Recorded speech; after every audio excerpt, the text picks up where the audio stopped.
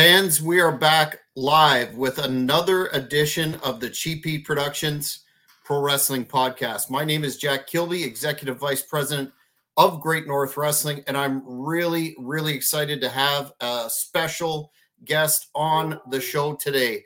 A man who, well, there you go, and very, very self-deprecating, as we'll see, but a man who was the proprietor of Tri-State Wrestling Alliance from about 89 to 91, but without whom and his efforts, there would really be no ECW, Extreme Championship Wrestling, and a few other correlations that we'll get into.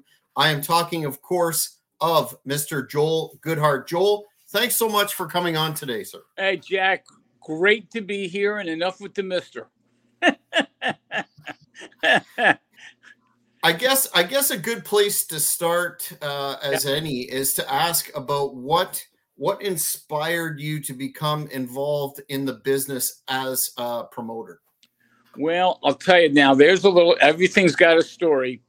I got introduced, I'm in the financial services business, and I worked back then with a lot of accountants, and one of the accountants called me up and said, there's somebody I need you to meet.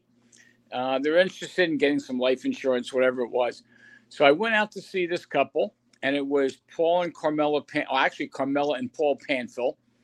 And Carmela and I hit it off, and Paul and I hit it off. And when my meeting was over, Paul happened to say to me, by the way, if you ever need tickets for anything, Broadway shows, concerts, sporting events, I do the tickets on the side. And so be it. So I made a little note of that. About a week or so later, I called Paul for something, and Paul says to me, by the way, you want to go to the wrestling matches this Saturday night? And I said, yeah, sure. Now, at that time, I was separated. I said, sure, I'll go to the matches. Why not? He says, do you like wrestling? I said, I went to wrestling when I was a kid. My father used to take me to the matches. I used to go to the Philadelphia Arena. I saw Bruno Sammartino, Spiros Arion, who I loved. He was my guy. And, yeah, we'll go to the matches. Well, sure enough, Paul takes me to the matches, first row. Okay, and I suddenly realized this guy's connected. He got front row seats. And that was when the NWA was coming into Philadelphia. And if you like wrestling, NWA wrestling was phenomenal. You see the Rock and Roll Express, Midnight, I can go on and on. Mm-hmm. After 2 or 3 matches, after 2 or 3 shows that Paul took me to, there was a guy walking around the ring wearing a suit. And I'm one of these guys, I'll be pro. So I walked up to the guy and said, I don't know who you are, but you look like you're somebody I should know. And he says, yeah, my name is Elliot Murnick, who has since passed away. And I'm the promoter for the show here for Jim Crockett Promotions in Philadelphia. I said, well, we need to talk. And I don't know why I said that. He says, well, I'll tell you what, come back to the Marriott afterwards. We'll sit down and we'll have a drink. Okay, well, I don't drink, but I said, sure, I'll go back. I go back to the Marriott. There's 300 people at the Marriott. They're all looking for the wrestlers. Obviously, these are the guys that go to the matches and the ladies that go to the matches all the time and know where this is going on. And sure enough, then Lex Luger walks in the door, Rock and Roll Express, and they're all running after them. I go sit down with the guy with the suit, and I talk to Elliot Murnick. One thing leads to the other, and you ask me how I got into all this stuff. He says to me after 2 or 3 months of shows, we get together after each show. He says to me, I have a question for you. I said, okay. You ever been interested in getting involved in the wrestling business?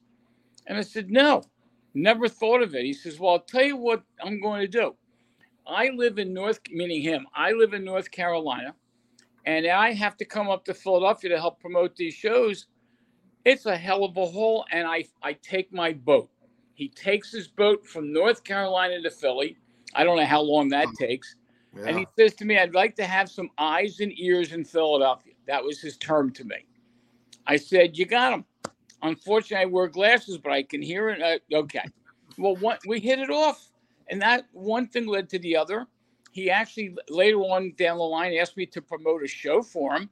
So we did one of the Crockett shows in Philly up here on a Wednesday night. Okay. And I had to go find a building because it wasn't the typical Saturday night. I found the building, found this, and I promoted a show for him. And then one thing led to the other. I got to meet Gary Juster through him, and Juster was the promoter down in Baltimore. And then one thing led to the other. All of a sudden, I found myself in the back meeting the guys. The guys got to know me, and I must have been with you too. You get the bug. Okay. And once you get the bug, one thing led to the other. And so I promoted my own shows. I worked with Carmella, and we promoted shows.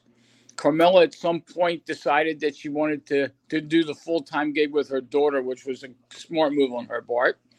And so I started doing my own thing, and one thing led to the other. But the first show, I'll show you how far back this goes. The first show that Carmella and I promoted was in a high school gym. Our booker was Dominic DiNucci, who Carmella was very close with. And our main event was Dominic DiNucci against the mighty Igor.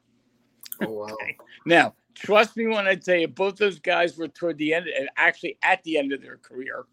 And it certainly wasn't Mighty Igor didn't look like Ivan Putski, but everybody who knew wrestling knew who Mighty Igor was. And that was in our main event. But on that card, we had some of Dominic DiNucci's students, one of which was a guy by the name of Trey Martin. Shane Douglas. Mm-hmm. So Shane was on my first show. Wow. And I see Shane every once in a while on one of these icons and what have you. And we talk about those good old days, but he was on my first card. Cactus Jack wasn't. Cactus was later on. But yeah, so I mean, that got the bug. That got me started. Mm-hmm. So from there, you established TWA, and I was interested right off the hop with how you put the matches together. Like, what was your philosophy behind that? In addition to the obvious that, you offered loaded shows, you seem to be, it seemed to be like a something for everybody on one of your cards. Could you expand on that just a little bit? Yeah, I'll tell you. I'll answer your question. You jumped a little ahead because the TWA started 3 or 4 shows into my career. Okay. Now, when I created the TWA, I'll call one of the designs that I had was I wanted to take the best of Memphis. And keep in mind, we did Memphis. We used to do our trips, the Squared Circle Fan Club. We did trips to Memphis. We got very tight with Jerry Lawler again through Carmella, who was really close with Jerry. But I wanted to get the best of Memphis, the best of World Class, the best of Georgia, the best of Florida.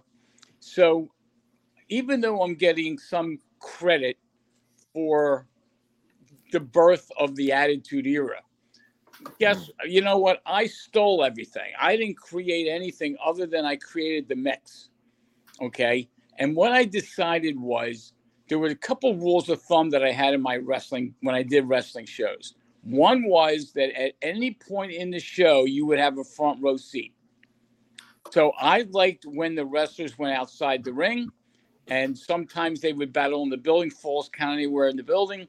And so if you had a falls count anywhere in the building, just about if you got all over the place, everybody had a front row seat at some point. All right. The second thing that I tried to do, and I didn't do it on every show, was I had a philosophy that your first match was a main event match. Because I hated when people showed up 10 minutes into a show. I hated that with a passion. So I wanted the word to get out, you better get to the show on time, because the first match, one of my first matches one time was Eddie Gilbert against Cactus Jack. That's a main event match, and that was number 1. Then you take the match down, and then you build up to the main event. But once the word got out that my show started on time, number 1. Number 2, that the first match was going to be a main event type match. And it wasn't we had matches. We had a battle royal sometime first match. So that was another second philosophy of mine. And the third was you're not going to come to the show and know what's going to happen. Every time you have a main event match, you always think, okay, this one's going to be. Well, we always wanted to have a surprise. Okay. And we had a lot of surprises. So I think that was the attitude piece of this. And I wanted to make sure that if you brought your camera, you ran out of film. Now, today you got phones and think about what we did. We had no internet. If you wanted to get your pictures taken, you had to go to the CVS and take a week to get the pictures back. Okay, now, so it's amazing what we were able to accomplish with the tools that we had. I mean, the radio was my television. Okay, and again, for those people who were in my area here, we had a lot of listeners to the radio show. In fact, I can give you numbers, but if everybody who listened to the radio show would come to the show, I would have sold out the Spectrum here against the WWF. I had 29,000 listeners to my show. Wow. Okay, what was that called again? Wrestling Radio? Wrestling Radio. RASSLIN. It was funny. I never thought that we did wrestling. We did wrestling. Okay. And I loved the wrestlers took on the attitude. They knew what I wanted. Okay. They knew I wanted violence. I wanted people to sit back and go, whoa. And to be honest, and I know this is somewhat, we're talking 30 years after the fact. When people came to my show at the end of the show or during the show, they would say to whoever they came with, oh my God, this is real. Okay. I wanted that. I overpaid. Everybody knows I overpaid, but every one of the guys knew, put out or you're not going to be used again. Okay. And one time I did a Friday, Saturday, Sunday. The main event was Wahoo McDaniel against Manny Fernandez. And if I'm telling you they killed each other on Friday night, killed each other on Saturday night, killed each other on Sunday night, how they did it, I don't know. And to this day, I see Manny every once in a while. When we talk about the matches, I don't know how they did what they did 3 nights in a row. I don't get it. And that, to me, even to this day, I sit back and go, that was real. They beat the living hell out of each other. But they knew that's what I wanted. And the fans get their money's worth. Wanted to also ask you about, you had such a loyal fan base, and part and parcel of that was the radio show that you mentioned, but also my first exposure to TWA, which I found, just captivating, was in the magazines. Yeah. Seemed to get a lot of coverage in the magazines, lots of attention to the Eddie Gilbert Cactus Jack program. How vital were the magazines and that coverage to the success of your organization? Well, I'll tell you, it was part of it, no question. In fact, it was the radio show, it was the fan club, it was the matches, it was the wrestling magazines for sure. I was very fortunate being based in Philly. Okay, Bill Apter was local. George Napolitano was local. I'm 90 miles away from New York where all the magazines were, so Bob Smith would come down. And what I basically said to them is, here's the deal. You can shoot pictures all you want. Just make sure you give TWA the credit. I don't want pictures showing up that you take in my matches and there's no courtesy of or whatever. And I didn't need courtesy of Joel Goodhart. I didn't need the name. Tri-State Wrestling Alliance. Well, they bought into what we were doing. They saw that I was bringing in wrestlers that they couldn't get to see. So, I mean, I talk about the Sheik. He came in from Detroit. I had Curry Von Erich and Kevin Von Erich. Of course, they came from Texas. They either had to go to Texas to see these guys, or I was bringing them to Philly. Yes. One of the first matches that Carmella and I promoted, the main event was Bruiser Brody against Abdul the Butcher. Wow. Think about that one. And again, I got to know Abby. I had Abdul on many shows for sure. And you go through the list. The Eddie Gilbert Cactus Jack. I mean, Cactus lived in New York. Bam Bam Bigelow lived in North Jersey. So I got some of the local guys that would drive. It saved me a fortune. If I could have Bam Bam Bigelow and Cactus Jack on every card, I didn't have any transportation. I paid some tolls. One of the things that I did is by bringing in the talent to Philly, the magazines just came to I just wanted the credit. So Jerry Lawler would come up to every show. Austin Idol would come up from, down south. I had Adrian Street. I had Jimmy Valiant. I mean, I can go down the list. They came to my shows. I had Paul Orndorff and Tully Blanchard on the same show. I'm telling you, I got the when I had Honky Tonk, when I had Jerry, they were getting pictures of guys that they could travel 90 miles or keep it local, and that really worked in my favor. And yes, what it did is it established credibility. I'll go one better. When we created the TWA, I had cards at Temple University, and then I had a belt made up for the new TWA champion. Well, once I brought the belt to the ring, and it's on video, you can see it on YouTube, and I gave out the belt and showed the belt. As I walked out of the ring, Bill Apter comes up to me and says, I want you to know that we're going to recognize the TWA belt. Oh, what kind of credibility is that? Instant. Okay, so the magazines that Bill Apter was representing, he says to me as I'm walking out of the ring, I didn't get down onto the floor, we're going to recognize the TWA belt. Well, that doesn't happen if Bill Apter's not there. So, I mean, to this day, he helped establish the credibility of TWA by just that simple little saying. So, yes, it was very helpful that the magazines were there. But I had a two-way street. I helped them, and they quite frankly helped me. I remember George Napolitano's photography, and that immediately, given the talent that you had, plus the photographs, it really jumped out that TWA was a name and something to be to be considered. Yeah, they gave you credibility for sure, no question. So how did you go about scouting and booking these talents? And we'll talk about the more local guys in a minute. Yeah. But how did you land on some of the huge stars that you brought in? Was there a process there, or did you go according to what you were interested in seeing? No, it was a combination of that. I mean, first of all, I will tell you, once the word got out, getting a hold of those guys was very easy. The one thing you learn about the wrestling community is everybody knows everybody. So if you work with one guy and you say, by the way, they got a phone number. Now, the one thing that I did, and I did get a good reputation, is I did not give out phone numbers.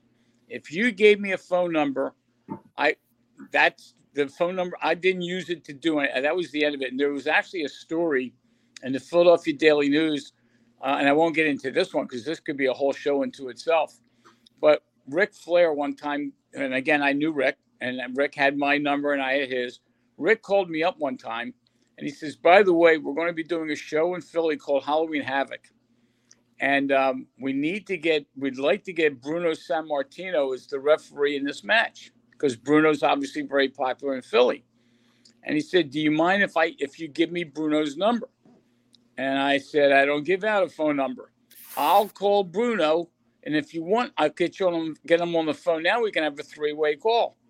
And he said, could you do that? So I called Bruno, and there I am sitting there with Bruno on one line and Ric Flair on the other. Rick gets the deal done for Bruno to be the referee. So Halloween Havoc, if you ever watched that from 1989, and the main event, I helped create the main event. Okay. But the kicker there was I didn't give Flair Bruno's number.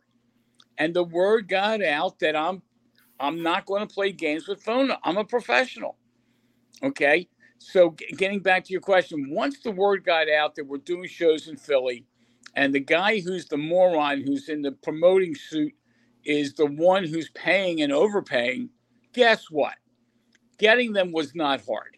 Okay.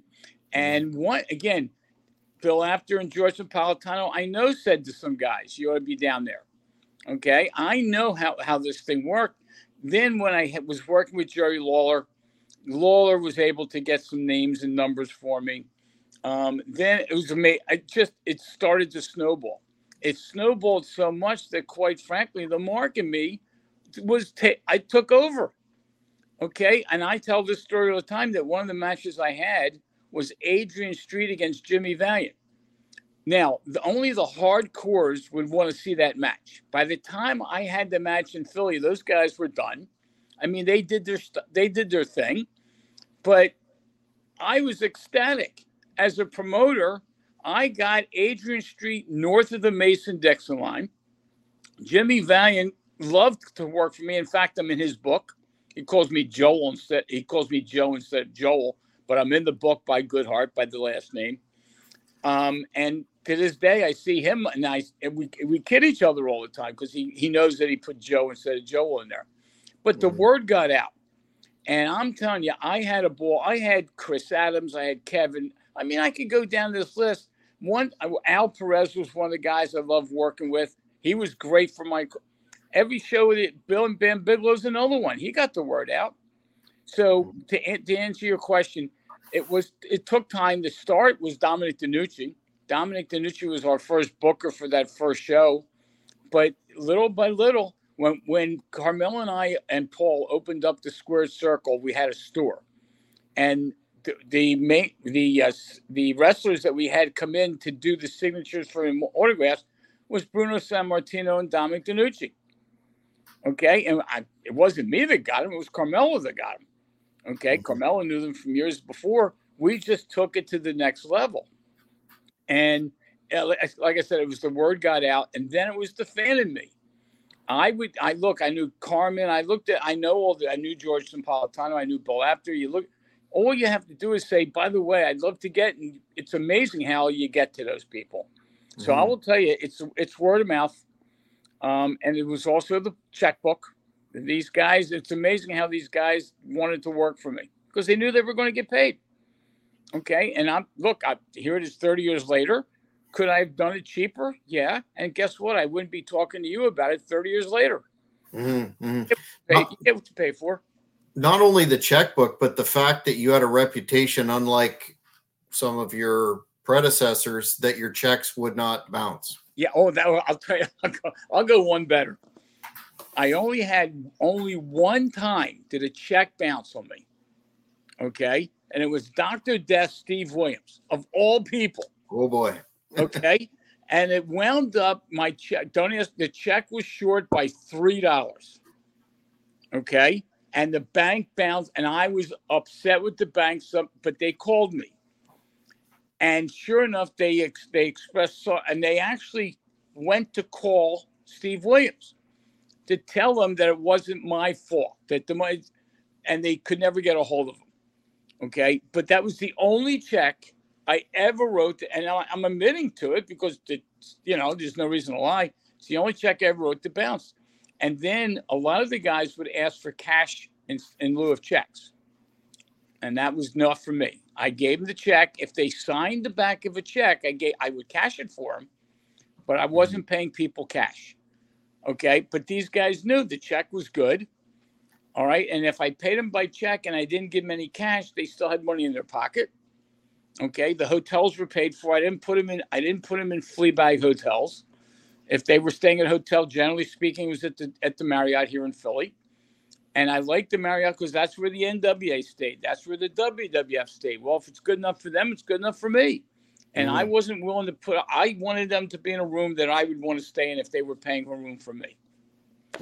So the word got out. The word got out. And, when I went under, I know there were a lot of people that were disappointed. But I'll tell you, when you look back to the old videos that we have that are on YouTube and whatever, you see some people in the crowd that became wrestlers.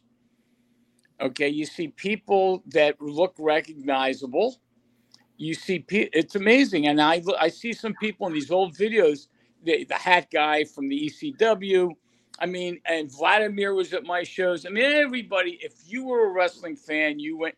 Dr. Lano came in from California to take photographs at my shows. I mean, Mike Lano. Yeah, Mike Lano. So it's just, it's unbelievable. And I'll tell you, you think back, or you try to think back what made it work. And the answer is it all made it work. It's all a little bit of this, a little bit of that. Did I overdo it? Sure I did. I used to have a card with 4 main events. You only need one. Most promoters don't even have one. And what worked best for me, and I will say this up front, with all the names I brought in, what made all my shows work weren't the names. The names were fine, and they were there. Give me Larry Winters, DC Drake, Tony Stetson, Johnny Hotbody, Bay Ragney, Jimmy Janetti, Glenn Osborne. And I'm missing a lot of them. they're the ones that made it work. There's no question at all. It was the local talent that made those shows work.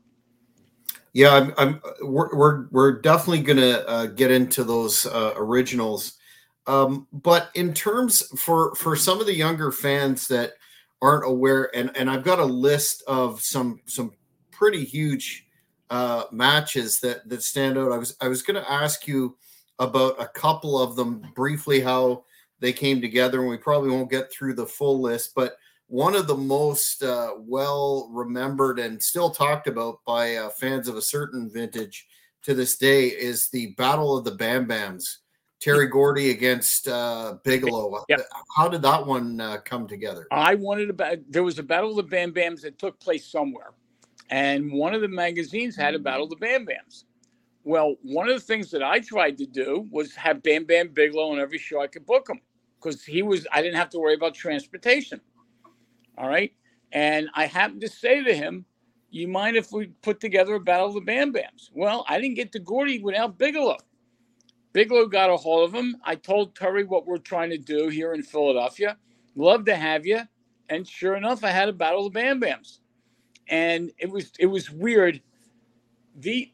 First of all, Bam Bam was the kind of guy that I talked to all the time. It was local, and he was really into what we were doing. And what I did with a couple of these people, Bam Bam, etc., between Bam Bam Bigelow, Cactus Jack, I would say to these guys, you're on every card I have. I'll let you know the dates. If you can make it, you're on it. We'll figure out something. And sure enough, they knew they were on every show. Okay, that they could bet. Now, of course, Bam Bam would go to Japan, and I would miss him sometime. And he couldn't be on every card. And sometimes he was booked somewhere else, and I was never one who would say, I'll steal you. That wasn't for me. In fact, there's one story, again, just a side note. Manny Fernandez one time called me up for one of my big shows. I had him going against Abdul the Butcher. And he calls me up and he says, and I don't recall who the promoter was, somebody's having a show in the afternoon. Do you mind if I work that show? And I said, I don't mind it, but get on the first or second match because I need you to drive down to be at my show. Well, sure enough, he's the last. He was in the main event. Okay. So it was another payday. He comes down to my show. He got dressed in the car. Okay. Whoever was driving, he went in the back seat, got dressed in his gear. When you watched the match, he wasn't on time for the match. So I had Abdullah go out, and then Cactus Jack went out after being on the card, got his ass kicked by Abdullah, and then Manny runs into the ring in the middle of the match. Okay, and Manny kept his word. He said he'd be there, and he was there, but he wasn't. I wouldn't let him miss a second payday because of my show. It's just not what I was all about. So yes, the Battle of Bam Bams was Bam Bam Bigelow helped me get Terry Gordy. What about you touched on this earlier, but still quite remarkable given the time frame? Abdullah the Butcher again versus the original Sheik. You had to be there. Now, the original Sheik, for those who didn't know, that's how I got to Sabu. Okay, the original Sheik could not or would not fly. Now, at one point in his career, he was banned on every airline in the United States. Okay, because the one thing you learned about Sheik was he lived the part. Okay, and it was similar to Flair, just on a different situation, but he lived the part. Well, I had Abdullah. Like I said, I've worked with Abby. In fact, I used to eat at Abdullah's restaurant in Atlanta. His ribs were phenomenal. Anyway, I had Abby, and one time I happened to say to Abdullah, I'd love to get to the Sheik. Well, the next thing I know, I got a phone call. Okay. Now the Sheik called me. Wow. I didn't call Sheik. Sheik called me. And I said to Sheik, I'm doing a match. I'd love to have you and Abdullah. I've seen the Japanese tapes. I've seen everything. And he says, okay. And we talked numbers. And he says, I'll be there. Okay. And I said, well, tell me what airline. He's not. We're going to drive in. Okay. You'll reimburse me for my gas. I said, no problem. So the next thing I know, he gets driven in by his driver, who was Sabu. And I put Sabu in one of the main, not in the main event, but one of the battle royals that we had.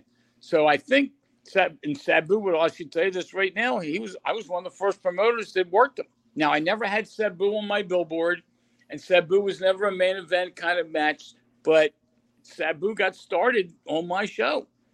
Now, he had worked in Detroit in that area, but was coming on East. But yeah, so I got the Sheik, and he came in, and he did the match. And I just said to Abdullah, I need this match to be one people will remember. Now, you knew it wasn't going to be because it was going to be a wrestling match.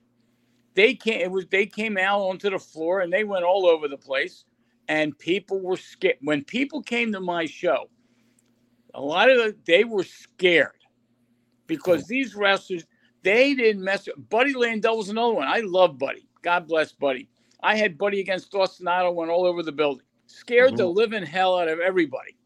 Everybody in that building had a front row seat. I had Kevin Sullivan. I had Terry Funk. I mean, I talk about names today that are, I mean, it's a shame because as Terry Funk just passed away, as the guy, I'm writing this book and I keep having a list of all the wrestlers that work for me that have passed away. And I keep, the list keeps growing. Okay. And it was just, so getting back to that, it was actually Abdullah that got me the Sheik. And it's amazing. I got Bam Bam got me Terry Gordy. The Sheik got me, or Abdullah got me the Sheik. Give me another match, and I'll bet you there's a connection. Well, one of the interesting ones that stood out to me, being a fan of, and again we've briefly talked about him, being a fan of his work from World Class and the NWA and his atrocious booking in WWF, in my opinion. Really ingenious match of Al Perez versus Stan Lane with Jim Cornette. Yeah, that was an opening match. I think that was the opening match. It was the opening match, yeah. Al Perez was another one that didn't cost me a lot. His transportation, but the ladies loved him. Okay, and Stan Lane was another one who was put together, and it was funny because Jim Cornette. I mean, I can go back on my shows. I love the managers. Paulie Dangerously was a manager for me. Jim Cornette was a manager for me. And Jim was somebody I spoke to all the time. And unfortunately, I never got Bobby Eaton on a show. Okay. I was glad to get Stan Lane, and I had him with Jim Cornette against it. And that was a match I put together. I mean, there was no storyline there. And some of the, in history, and looking back to my shows, I really had way too many matches that didn't have a storyline. It was just, in that case, getting two names, put them together. Voila. I had tag team matches where I had the Battle of the Sex Gods, and I had Austin Idol and Al Perez as a tag team. Why? There was no story. There was no reason. Okay. But it was, to me, it just worked. Now, that match didn't work as much as it could have, okay? But why have, as a promoter, why have a tag match where you have four guys on there? Why not have two single matches, okay? Unless you have a Road Warriors or something like that. So anyway, that match was mine. But that was just me calling Jim Cornette. I was able to get Jim and Stan anytime. Like I said, I never got Bobby Eaton, and my understanding was Bobby didn't like to travel. Okay, and he lived in Huntsville, Alabama, was a family man, and obviously he's since passed away. But I never got him. I met him, I knew him, but I never got to get him up on a show. But Stan Perez, Al Perez, and Stan Lane, that was my call. Yeah, I thought that was interesting because Perez was coming off that mostly heel work, but he also worked well as a face. Yep, I'll tell you. If you're good, you can do both. Okay, I remember Don Morocco telling me, because I had Don Morocco against Bobby Orton Bob Orton on one of my shows. One of the things that he told me was he used to love to work go 6 weeks in a territory and leave. Okay, and he would go, and not an opening match, but he would start out, he would build, eventually go for the strap, and then he would have a leave the town match, and he'd. Oh, sorry about that. The one thing that he told me was you don't get stale. So you're baby face over here, and 6 weeks later you become a heel, and that's exactly what he did. Okay, and what a lot of people don't know, or maybe don't realize, when he was working the program with Jimmy Snuka, okay, and they did the match in the Madison Square Garden that everybody remembers, where Snuka jumps off the top of the cage. What people don't realize is that's after the match. The match was over when Snuka did that jump.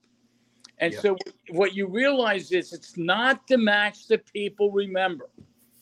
Okay? So here, Morocco takes that. Trust me when I tell you, that one hurt Morocco a lot.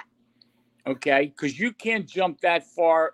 And Snuka was great at it, but he took it, and it was after the match. And Morocco just said he'll never be stale because of that. Mm, yep, very, very true. Another one that jumped out given the time frame, and I think it was one of, unfortunately, the last matches of Kerry Von Erich when you had him against Lawler. Yeah, well, again, they had done that match 100 times. In fact, the story with the match I had is the night before they wrestled at the Sportatorium. Okay, and one of the reputations that Curry had, may rest in peace, was he was a no-show. Except in Texas, he was a no-show. Well, I had a reputation that I don't have that many no-shows. Okay, so I actually said to Lawler, and again, I was close with Lawler. I said to Lawler, "Can you do me a favor? Can you make sure Curry gets on the plane? Okay, and I'll take care of you." Well, God bless Jerry Lawler. It's amazing what he'll do for a little extra money. Well, sure enough, that morning he made sure that Curry Von Erich was on the plane. My ex-brother-in-law, and I divorced twice, but my ex-brother-in-law picked Curry up at the airport. Okay, because again, I was kayfabe, Jerry and Kay, they had to be in different. Anyway, he gets in Scott's car. And the first thing Curry Von Erich says to him is, "I want a Pat steak." Philly's known for its cheesesteaks. Mm-hmm. So Pat Steaks is the tourist trap. So they go to Pat Steaks, they get a steak sandwich. And my understanding was he got 2 of them. Okay, and then Scott drives him to Temple University. Now, when he gets to Temple University, he goes into the dressing area, he gets dressed. He comes out, and he actually says to my ring announcer, "What city am I in?" Okay. And of course he told them. And at some point in the match, he says, "Hello, Philadelphia," or whatever the case was. He was out of it. He flew from Dallas, Texas, the night before he was in Sportatorium, had Jerry Lawler in the plane with him, gets off the plane. My brother takes him through Philadelphia to Pat Steaks, gets to Temple University, and doesn't know what city he's in. Mm. Okay, and I spent a little bit of time with Curry in the back, but he was out of it. I don't know if he was wasted, but he was pretty damn close. Okay, but then I wanted to match, and one of the things that Jerry Lawler said to me, he says, "You want to do something a little different?" I said, "Sure." He says, "You mind if I throw fire?" I said, "No, I don't think anybody's ever thrown fire in Philadelphia." That's exactly what they did. Okay, the problem was that nobody was expecting it. Half the crowd didn't even see it because their head was turned or whatever. So he threw fire, and that's how I got fire in Philadelphia. It wasn't my head; it was Cherry's. Tremendous. and perhaps the series of matches that TWA is remembered very, very much for, and that's the program between Hot Stuff Eddie Gilbert and Cactus Jack. Yep. And boy, oh boy, to this day, I am so sorry that Eddie passed away. Okay, because there's so much more that we could have done. We did everything possible. And the one thing with Cactus and Eddie is I do believe I never had to say to the guys one thing. I never said to the guys, "Go around the building." I never said to the guys, "Come up." They came up with the program. Okay, and I said to them both, I said, "You make this program, you'll be on every show, especially my big shows." Now, I had my big shows, Autumn Armageddon, Spring Spectacular, Winter Challenge, Summer Sizzler. I'll put them on every show. The local shows, Cactus is going to be on, Eddie's going to be traveling, et cetera, et cetera. I'll put you on. I swear to God, give me a. And that's what they did. They built up where I got them onto everything. So we finally I had a 3-way phone call with Cactus and with Eddie. And I said, I have an idea. Now, I'm not sure what, and this is when we got into that summer match where we had the Falls County were in the building match. Then they had the stretcher match, and then they had the steel cage match. Well, I didn't come up with those three. I came up with the idea of having 3 matches, 2 out of 3 falls during the course of the show. That was my worst attended show. It was Summer Sizzler. It was hot as hell in Philadelphia, and I only had 800 and some odd people. Okay, and today we're talking about that match, and by the time the match was over, there was only 300 or 400 people left. A lot of the crowd was exhausted from all the violence on that show. I mean, I swear to God, people were tired of the violence. Okay, but that was we could have gone. I could have had lumberjack matches. You know, I had a lumberjack match with Terry Funk and Jerry Lawler, and it was a legitimate lumberjack where people who wanted to be lumberjacks in the crowd would write tickets. Okay, write their names out, and we had a legitimate. I think it was 12, 3 people for each side of the ring. We picked 12 fans who had to sign waivers, and they legitimately were part of the Lumberjacks. Bob McGee was one of those guys, and he does the newsletter. And some of the guys almost Terry Funk wanted to beat the hell out of those people. I was going to say, it sounds like an insurance nightmare coming from a promoter's perspective. I had issues for that thing beyond belief. The waiver was ridiculous. And even my insurance guy basically said, if somebody wants to sue you, they will. And if you see the video, because it's on YouTube, I'm telling you, when Terry Funk would go out of the ring and 4 guys would push him, he swung at people. And I tell you, I had one comment, Bulldog Brower was one of my managers. And if you're an old timer, you knew because he had 9 sellouts at Madison Square Garden against Bruno Sammartino. And Bulldog Brower used to tell me in the back, "You're nuts," meaning me. You're going to get yourself in trouble. Now, fortunately, it didn't happen. Okay, but we came close. We came close. The kicker was that the people that were the lumberjacks, they wanted to get hurt. Okay, that was the problem. They wanted to tell everybody that Terry Funk beat the hell out of them. I mean, it was crazy. Sorry for going off on tangents, but no, this is great. Yeah, this is great. I just heard Terry Funk and fan lumberjacks, and the wheels turn. Well, it's amazing. Like I said, it's on YouTube, and it's amazing. I see stuff on YouTube I didn't expect, and it was funny. You mentioned me with the magazines. One of the contacts that I had was Rob Feinstein, and everybody knows Rob because Rob's doing all the stuff he's doing. I threw him out of a building one time. Okay, because he broke my rules. Okay, but Rob lives 30 minutes from me. Okay, and I mean, if I was still promoting, I'd be doing stuff with Rob. I mean, between his Ring of Honor and between all the Battleground and between all the other stuff that he does now, and now he's starting a wrestling school. I had a wrestling school, Ringmasters Wrestling School. All this stuff, the fact that you can watch Rob Feinstein on his YouTube or Facebook, the fact that you can read the magazines and know where they came from and where a lot of these pictures came from, we were all part of it. I couldn't have made it without all of them. I succeeded because of them. I failed because of me. I didn't fail because of them, and I succeeded. It was all part of it. It was all from the day I met Carmel and Paul to the day Carmel and basically they retired and went off on their own. And for me, I could tell you stories about the radio show. I don't know how long this show is. I could take 2 hours and talk about the radio show. And story after story after story, Dusty Rhodes. I mean, the connection to Dusty that I had to Dusty, the radio show, I swear to you, was because of Dusty Rhodes.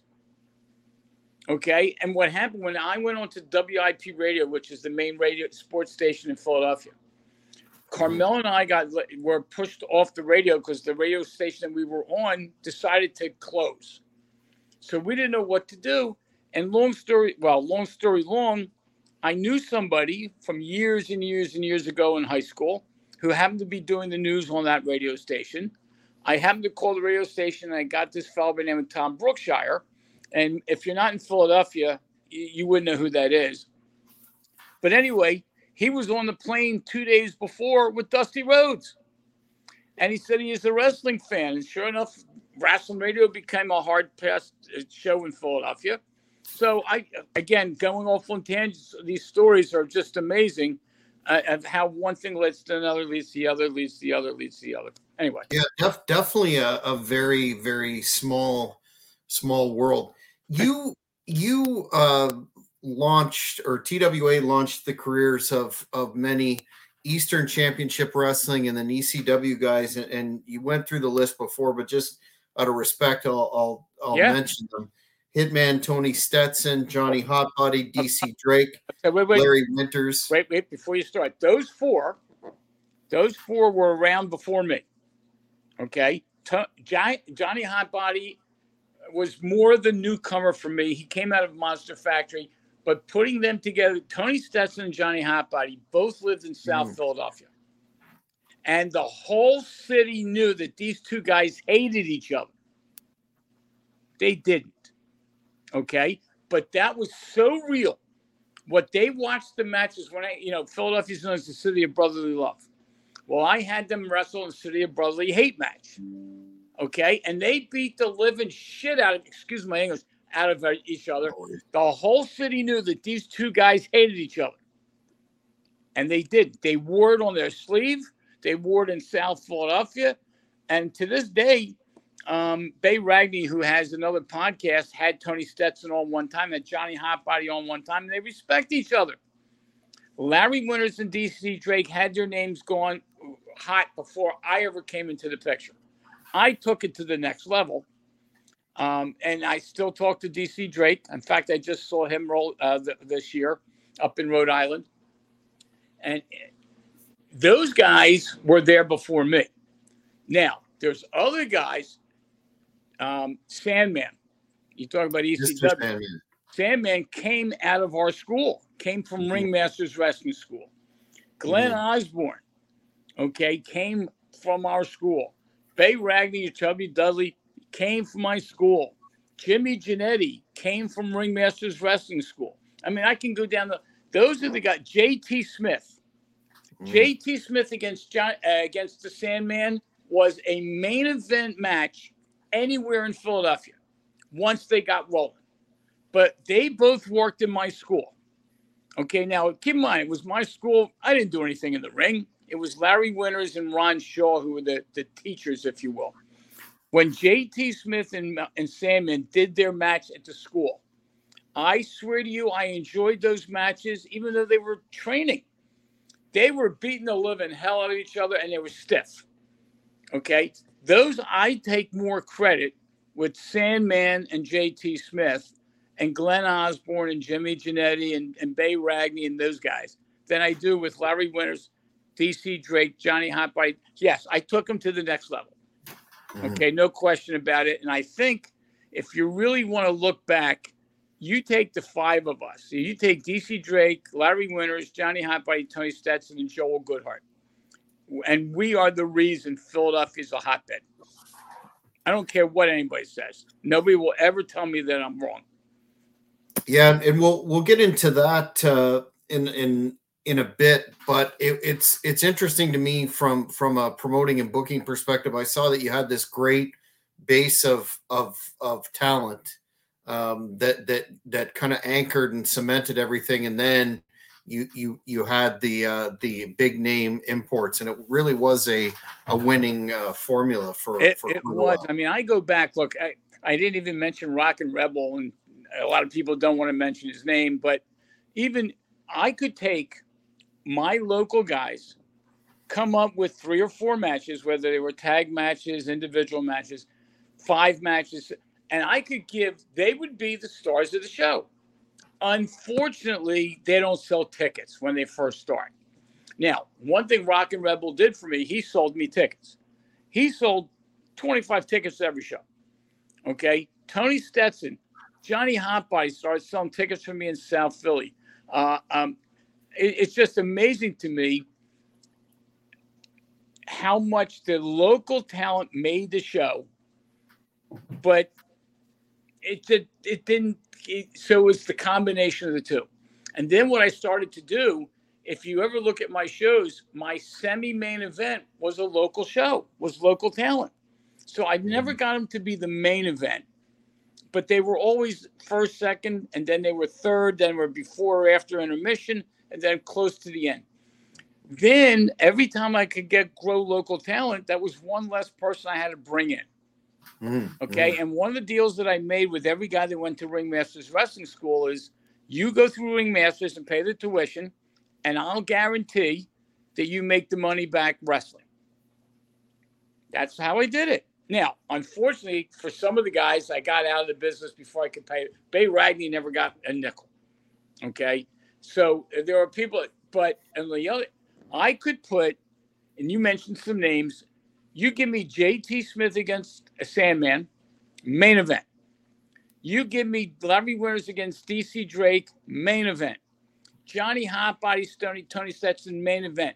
I bring those matches up, and the reason Buddy Landell, he was on every show. I used to have 6 main events. 1 or 2 was the names, but I had 6 main events. When I had Larry Winters, D.C. Drake, and I did them at Temple University, where they threw them off the second floor. ECW watched all these films where they're jumping off the. We did that before ECW ever did it. Now they took it to another level. I'll give them credit for that. Okay, Todd Gordon. I got to meet Todd Gordon through Variety Club. Todd Gordon used to sit ringside. Then he became an advertiser. Then I eventually had him do some ring announcing. And fortunately, look, when I went under, he picked it up. Okay. And the good news, bad news is he did great with it. He lost his shirt. Okay. I lost my shirt. Okay. But think about this one. Bob Ortiz, who was his ring announcer, used to sit ringside at my shows. If you go look at it, he became an investor toward the end. Okay. But he and Lex used to sit ringside at every one of my shows. So, ECW would not have been without us. No question.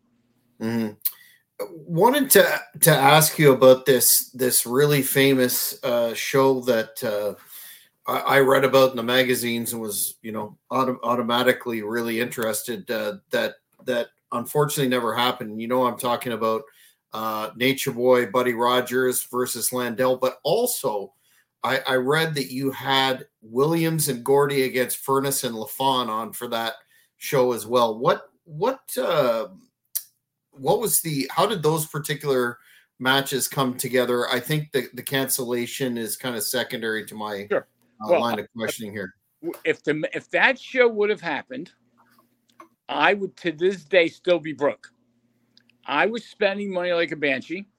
The guys I had to fly in from Germany, I had Benoit on that thing. I had to fly him in from Germany. It was if I remember correctly, $1,750 to fly him in. It was more to fly him in than actually put him on the show. I had Gordy, I had Williams. They were coming from all different parts of the country. I was going broke to the point where I went broke. Now, what happened was a little story when you talk about the Battle of the Nature Boys. Buddy Rogers, again, Carmella knew Buddy Rogers. They were very close. It was easy for me to get in there.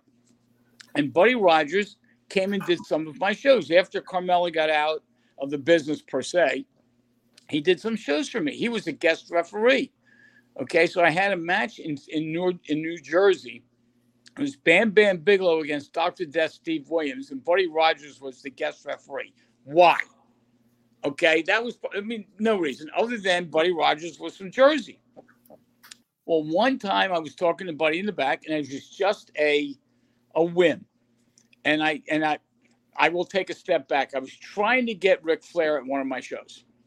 Yeah, I was going to ask you that too. Yeah. Okay. And we agreed on a number.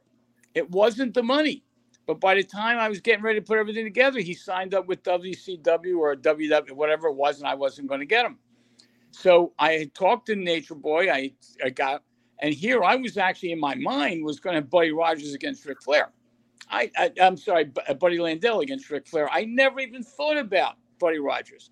So one day I'm talking to him because the Ric Flair wasn't going to happen.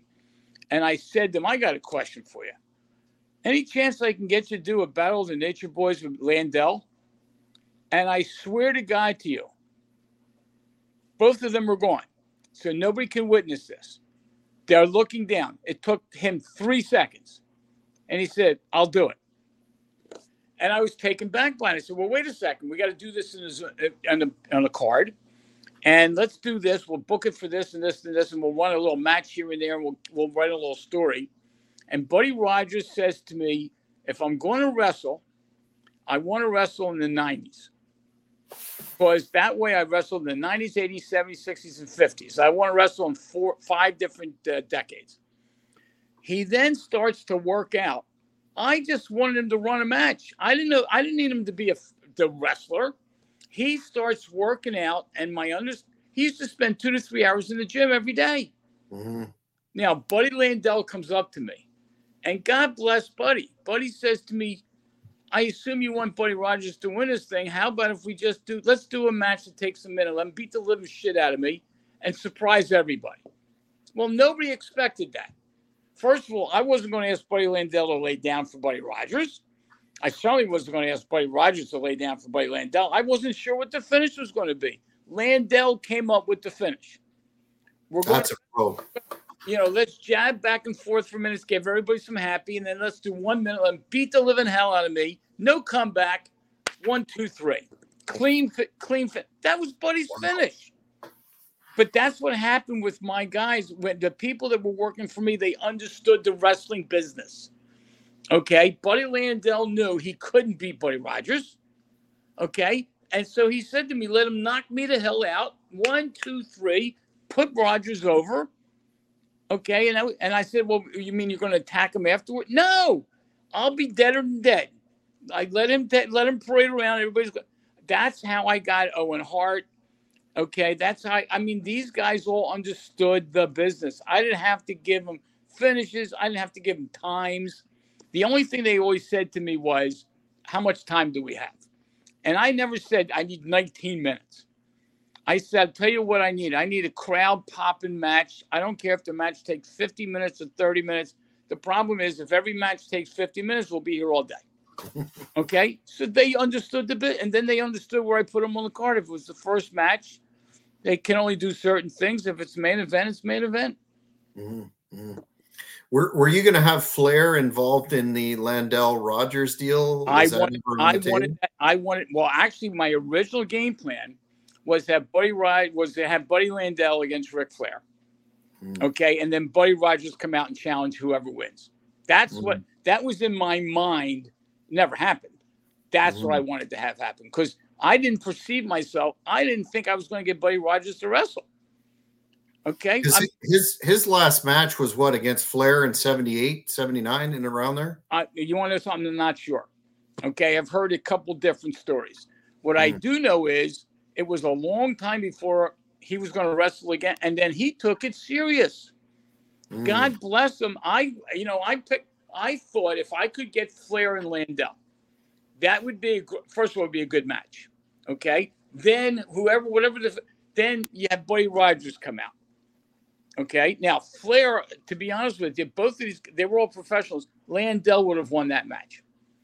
Okay. Because Flair wasn't going to be around independent for long. And I think he knew that. Okay. If it was Landell against Buddy Rogers, which is what we ultimately came up with. Okay. I thought that they would at least wrestle. And Buddy Landell said, no, let's just jockey with the crowd for 10 minutes. And then when we start to wrestle, let him beat the living hell out of me. 1, 2, 3, I'm out. And it's weird. I think about this stuff, and I don't have any other than Ric Flair. I mean, I don't have Buddy Landell around. Okay, I certainly don't have Buddy Rogers around. So nobody can validate the story. That's what they did. And Buddy Rogers took that stuff. He started working out to unbelievable. And then Landell, to the day when Landell died, he wanted that match so bad.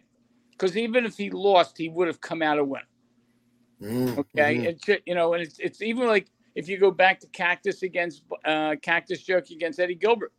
One time Cactus would win, then Eddie would win, and Cactus would win. And the neat thing there is that it was when we had the finish of the cage match, I had Doug Gilbert come into the cage. Mm-hmm. Nobody even knew who the hell Doug Gilbert was. Okay, and I didn't pay Doug for that. Doug did that on his own, but he knew that was going to get in the magazines, and that would jumpstart his career a little bit. And then Bam Bam Bigelow came out. And then I used to love when we used to have the guys all wrestling outside the ring. And one time I got Kevin Sullivan against Terry Funk, and I had Bam Bam Bigelow, and all the main eventers were all outside the ring just supporting roles. I'm going off on tangents, and I apologize, but some of this stuff is just incredible. No, this is important for wrestling history purposes. I guess Rogers must have been really disappointed that the match never happened. Well, let's put it this way. I didn't speak to him after it didn't happen. I do know he was disappointed, no question about it. And it's 30 years later, I disappointed a lot of people. To be honest with you, I disappointed myself. Okay. Mm-hmm. And in hindsight, I mean, if I had gotten television, if I had really deep pockets. I was going to ask you about your efforts to get TV, and because obviously with such a buzz, such a fabulous product, that was a essential next step. Yeah, there was no look. I had conversations. Nothing ever got serious. And to me, TV. Look, the radio show was my television. Okay. The problem was I was basically a one-man operation. Okay. And I didn't have time, and I was maintaining my own career in financial services at the same time. The wrestling was really part-time. Now, I left my career for 2 years, figuring, let me see if I can make a go of it, which I did. I just was a one-man operation. I didn't have the time. If I would have had 3 partners and one of them could have gotten TV, maybe I could have gotten television. But the one thing I know is with television, you need the building, you need the talent, you got to get the advertisers. I couldn't get advertisers for the radio show because I was in an advertising agency, So I mean, I look, Todd Gordon was one of my advertisers, and look, being an advertiser, look where that created. Okay, and Todd is God, right? So he thinks. Okay. So I mean, the bottom line is, you look at this, the history here of everything. There's a reason for everything. Okay. And the fact that Bob Orr and Lex Ortiz could sit at ringside at my show, and one thing led to the other, and then we eventually used his ice skating rink to do shows. Then he winds up being the ring announcer on TV for ECW. This all started from being sitting ringside at and there's a lot of stuff. Angel Amoroso was one that used to come and see my shows, and now she does her thing. And I can go down the list. It's scary. It's scary. The ripple effect is amazing. Which kind of leads to my my next question, and that's that a lot of historians have indicated that TWA doesn't get the credit that it deserves for spawning Eastern Championship Wrestling, and then ultimately ECW, Extreme Championship Wrestling, and then even the Attitude Era. Sure. So that Philly style seemed to really come together under TWA, and without that was kind of the seed that grew the tree, so to speak. Do you think that is an accurate statement, that TWA really seems to not be in the conversation in that broader perspective? Well, it's interesting. Yeah, I will agree with that statement. I will tell you that for those who are in the business, TWA gets mentioned all the time. All right. For those who are the Johnny come latelys, ECW, they think they created in Philly. Now, keep in mind, what TWA did, I took the best of Jerry Lawler in Memphis. I took the best of World Class. So I didn't create anything. What I did is I blended it all together. Okay. And I always like to tell people, if you look at the history that we created, I can sit back today and watch Stone Cold Steve Austin. Okay. Although he's not wrestling anymore. Okay. But I could take that Stone Cold. Well, where'd Stone Cold come from? Well, I got news for you. He's a copy of the Sandman. Mm-hmm. Okay. And where did the Sandman come from? Now, I didn't create the Sandman persona. I had Sandman as a beach bum. Mm-hmm. Okay, because that's the way Larry Winters perceived him. But Sandman came from Ringmasters Wrestling School. Okay, and you can go down. So yes, I know where the credit is deserved. Okay, I know that yes, Todd Gordon took it to another level, no question. But the reason Todd Gordon was even started was because I got to meet him through the radio show. Okay, and he became an advertiser, and we struck up a friendship. And then he was, as it turned out, because he was on the board of directors of Variety Club, the first 3 or 4 shows we did at Temple University, we worked with Variety Club because they provided the insurance. I gave them a donation. They provided the insurance, and it worked. And one thing led to the other, and Todd Gordon went and created the ECW. Paul Lee Dangerously worked on my first show at Temple University. Okay? Mm-hmm. And I had a match of Bruno Sammartino's kid, David, against Larry Zbyszko. For the AWA title, right? Well, no, it wasn't for a title. Okay, but David in his corner was Bruno, and Larry Zbyszko in his corner was Paulie Dangerously. And I tried we had Larry Zbyszko. I tried to get Larry Zbyszko to attack or do something with Bruno. And couldn't. It just didn't work. Bruno didn't want it to happen, and for a couple of reasons, and the match never really took off the way I wanted it to take off. Okay, but I want to give Bruno a little bit of credit. Unfortunately, he's no longer alive. Bruno in my first show at Temple University. Okay, now keep in mind all the matches that I had there. The guys were working on a promise. I mean, I guaranteed that they didn't know if my checks were good, et cetera, et cetera. Bruno Sammartino had a flight to go back to Pittsburgh an hour after the matches. And we were about the matches were about a half hour, 40 minutes from the airport. And back in those days, you could walk right up to the airplane. Okay. Bruno in the dressing room, as loud as can be said, says in front of all the boys, "Hey, Joel, do me a favor. Just mail me my check. I got to get out of here." When he said that, what he heard, all the guys heard was, "My check is good." Bruno left without getting paid. Okay. And I was established. When Bruno said that, nobody ever said to me, how do I know you're good? Bruno said that and the word got out. So a little bit, again, going off on these tangents, I love these tangents because the reality of what we did in the TWA is, you are correct. ECW, Eastern Championship would have never happened. In fact, the only reason he had the Eastern Championship was Todd was smart enough to call a couple of the guys together, Larry Winters and a couple of the guys, and said, let's pick up where he left off. And again, they took it to a much higher level than I would have ever taken it, or at that point.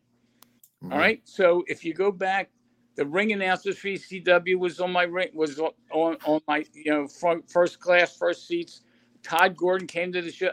It was an advertiser.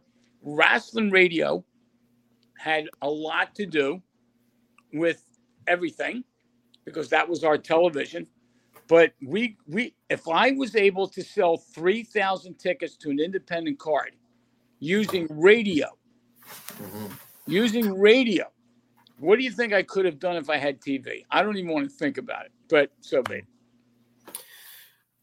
Joel, I appreciate how generous you've been with your time. I want to, before we wrap up, though, get your summation in terms of looking back on this experience in your career in TWA and the imprint that it has left.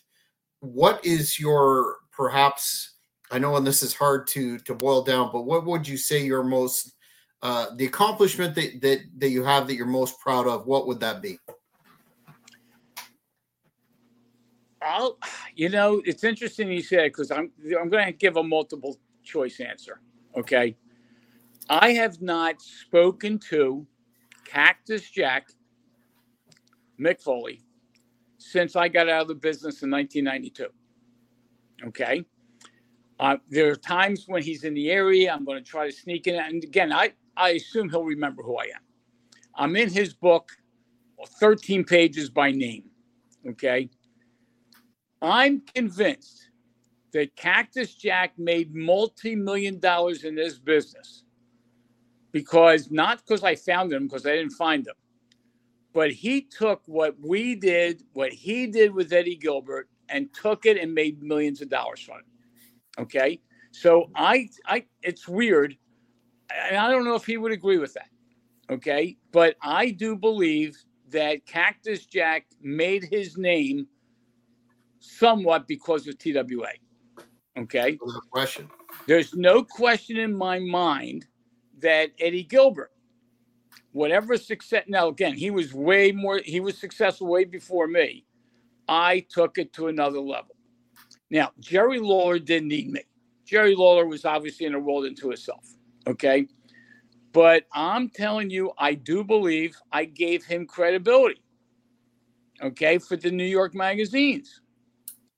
Austin Idol. God bless him. He still looks phenomenal. You look the picture, he still looks like he's the same age.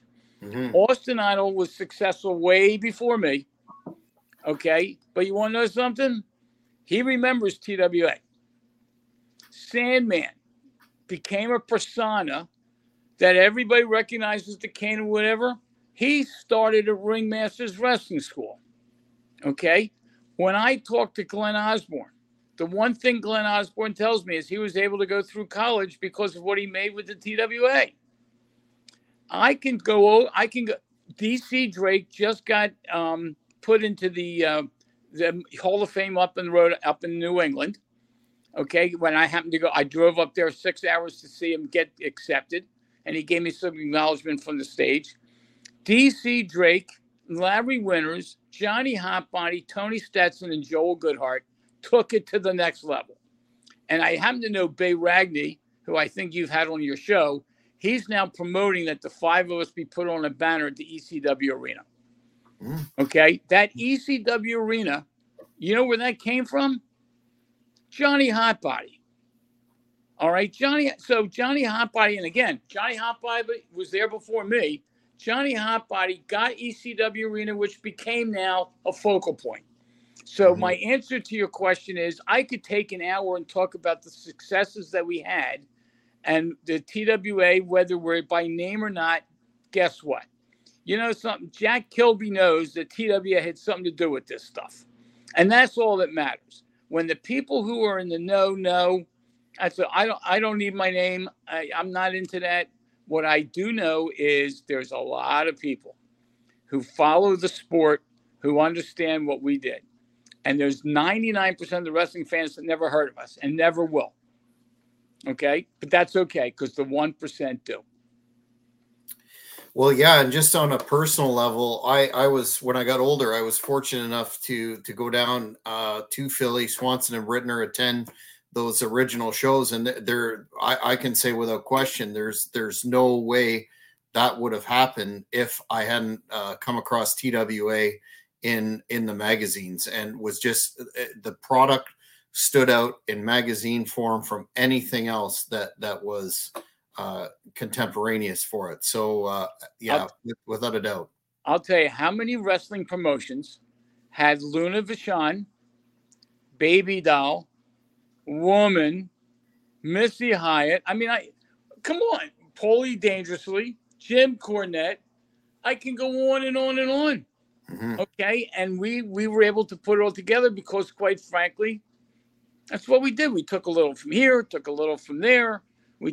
And we were able to put together a show, and many people, the wrestling fans, the hardcore fans, knew who we were.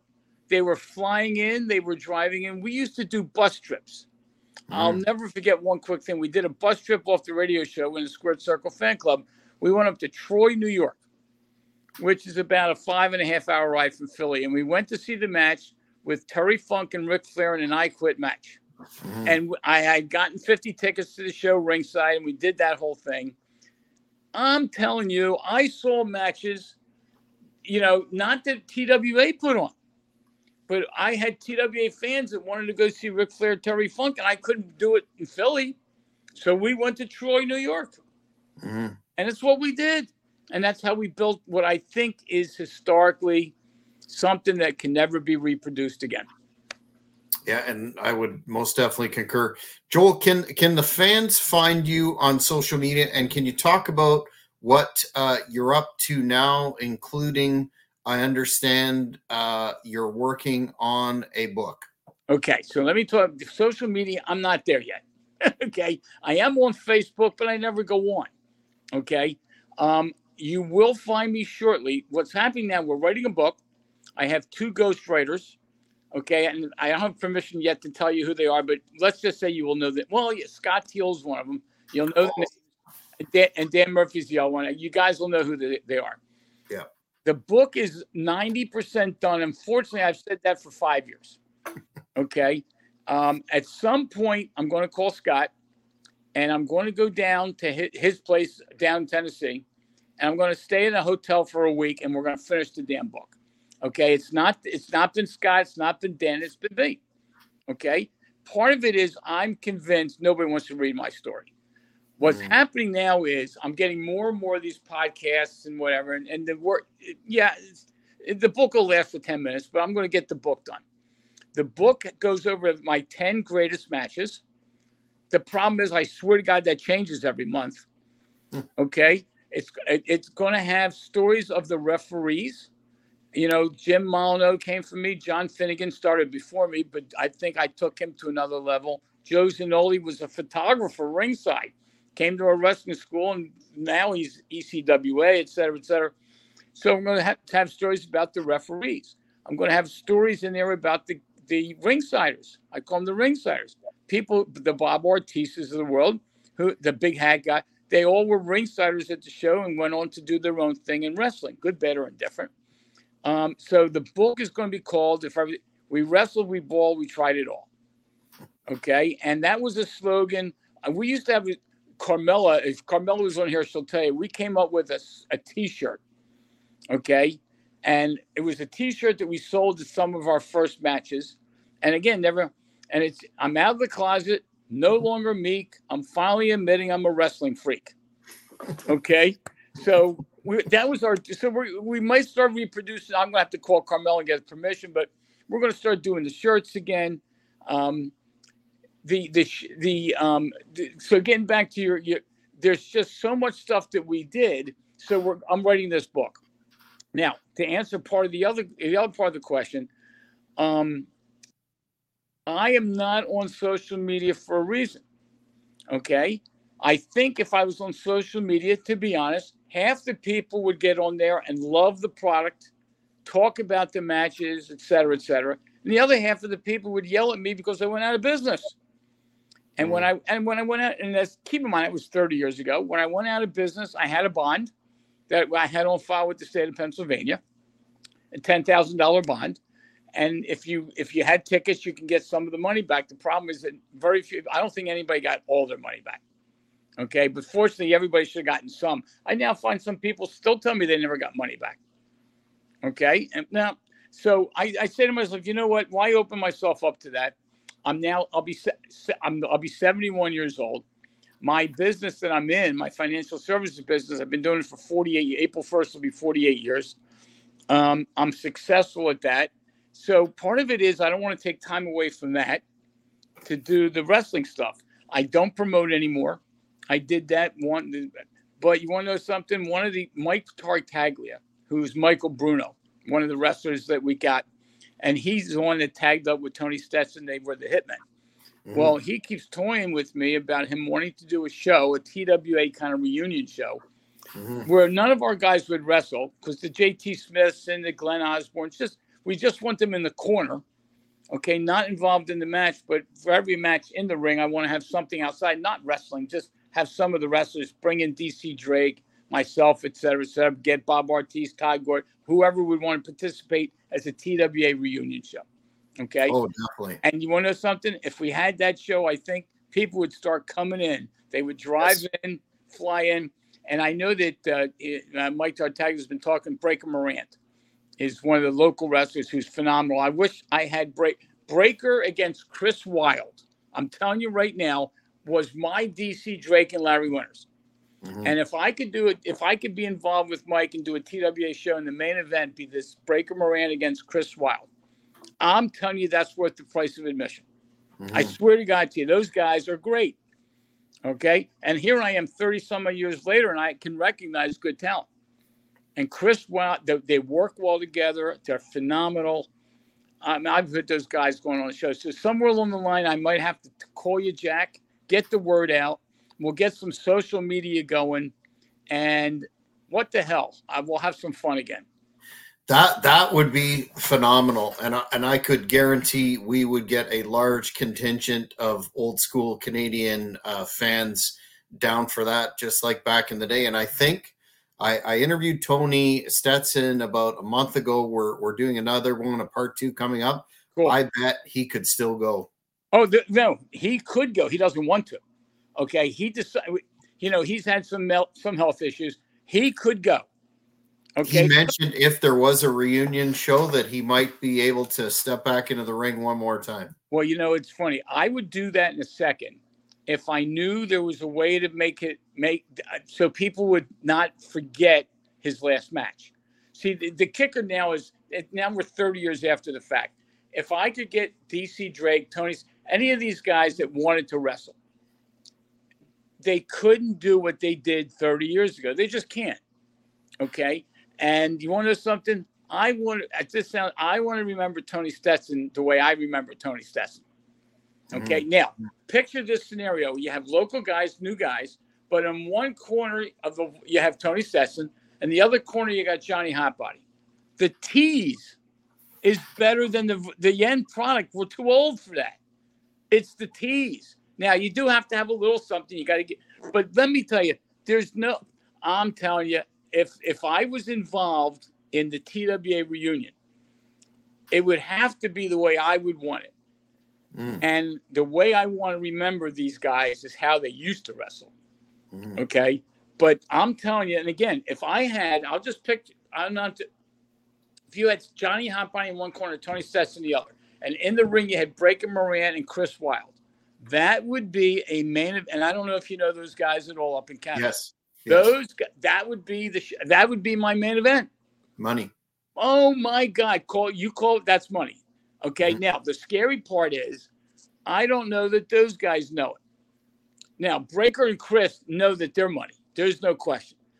Johnny Hotbody. I spoke to Johnny 6 months ago, and I hadn't talked to Johnny in 30 years.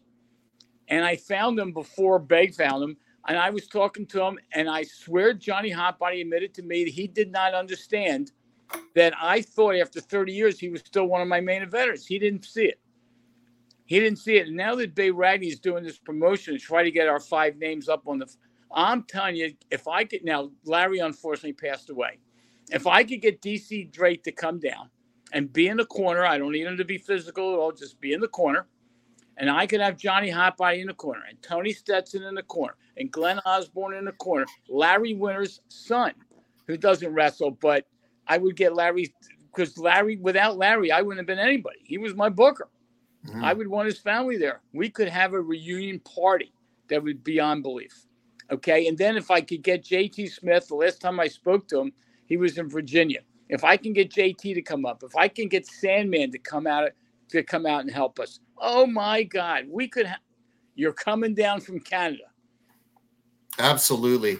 Well, that is very exciting. We're going to also be interviewing Johnny Hotbody in the weeks to come, so we could keep this train going. I think it's long overdue, and the possibility is definitely exciting. We'll keep in touch, not only for that, but to get progress on your book. And I'd love to have you back again to get the word out there about that. Anytime you want me, you call me and we'll get it arranged.